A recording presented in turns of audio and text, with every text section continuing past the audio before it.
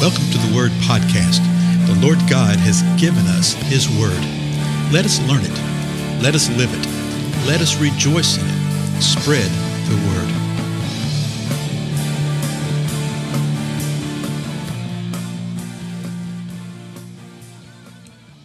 Blessings, everybody. This is Dale. Thank you so much for joining with me today on the Word Podcast. We're continuing to look at the Scripture and see what it says about being delivered by the Most High God, being delivered by the Lord, how the Lord delivers us, how the Lord rescues us.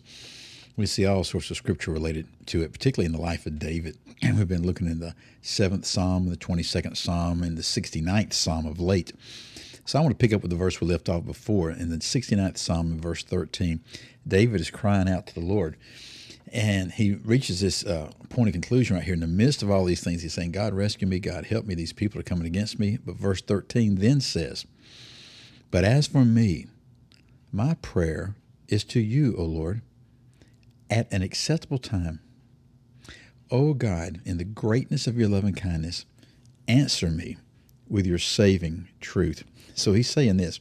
He's saying, God, I'm still praying to you, and I'm praying to you at an acceptable time. And I'm praying that at an acceptable time, that through your greatness and through the greatness of your loving kindness, that you will answer me. And that you will answer me with your saving truth. So he knows he's trusting in the Lord. He knows he's calling upon the truth in the name of the Lord. He's reminded the Lord of how the Lord has rescued his forefathers before, who were in like situations and who waited upon the Lord. And he says, God, at the acceptable time, I know you're going to answer me with your saving truth. He continues now in verse 14. Deliver me from the mire and do not let me sink in. May I be delivered from my foes and from the deep waters. So he's been using all sorts of pictures from nature to describe what he's going through. And he's used various animals to describe those that are coming against him. He's given us ideas in the situation here. Don't let me sink in the mire. Deliver me from the deep waters, okay, from my foes and from the deep waters. He continues in verse 15 with this same type of idea.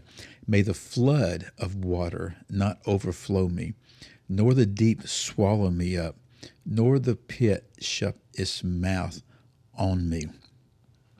So he's saying, God, I am calling upon you. I'm being overwhelmed by this flood. He describes it as a flood of water. I'm in the pits. we use that phraseology today, don't we? David was using the same idea. He says, I feel like I've been thrown down in a pit here. Don't let this pit swallow me.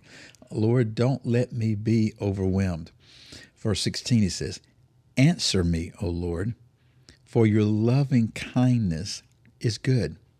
According to the greatness of your compassion, turn to me, verse 17, and do not hide your face from your servant, for I am in distress. Answer me quickly.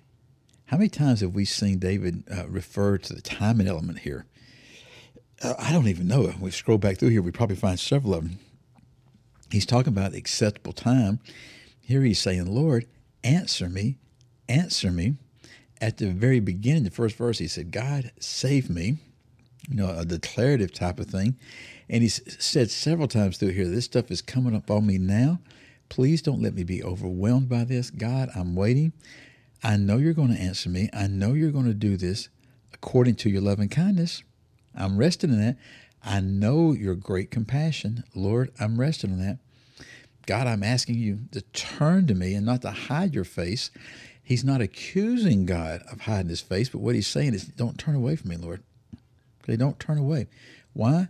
He just tells him point blank, verse 17, I am in distress. Okay?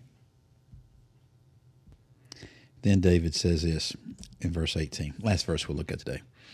Oh, draw near to my soul and redeem it. Ransom me because of my enemies. He's been asking to be rescued. That's what ransom means right here, to be redeemed. It's an interesting idea. And he's also said, hey, Lord, I need to be delivered from this thing. Okay, and it's a word that carries the idea that God is the one who does the acting, the redeeming, like pulling the children of Israel out of Egypt, that type of thing. And so David's asking for that. He says, Lord, come, ransom me because of my enemies, redeem my soul, draw near unto my soul. In other words, that's the seat of the emotions, the mind, that type of thing. He said, Lord, I need you here now. Folks, I think this psalm, as well as several other ones in the scripture, are so needed today. We're living in what people describe as difficult times right now. When you look at the greater picture of history and all the varied things that mankind has been through, these are really not all those difficult days. They're really not. Just go listen to some history or read some history. You'll really appreciate the blessed time that we live in. Yet, it is true that there are challenging times upon us right now, and it's going to be worse, folks. Okay, I can just about guarantee, I'll equivocate like that particularly the next 6 months will increase. Okay, will increase in evil, will increase with all sorts of hard things that we don't even know to think about or even consider. It's all planned. Okay, it's all planned. It's all being done on purpose.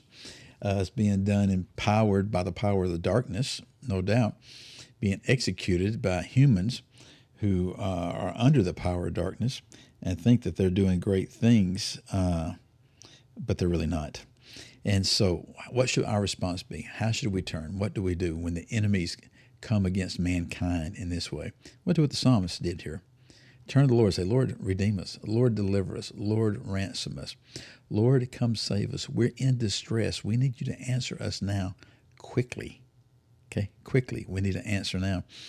And then do as the Lord tells us to do and leads us to do, because I think that we're probably part of the answer. Yeah, I think we're probably part of the answer, what God wants to do and how he wants to use the body of Christ in speaking the truth and proclaiming the gospel to a very, very dark world that is going to increase in darkness. Anyway, I'll stop right there for today. This is Psalm 69. Go back and read through it. We'll continue in the next episode, okay? Again, I'm Dale. Thank you so much for your time, and I'll see you then.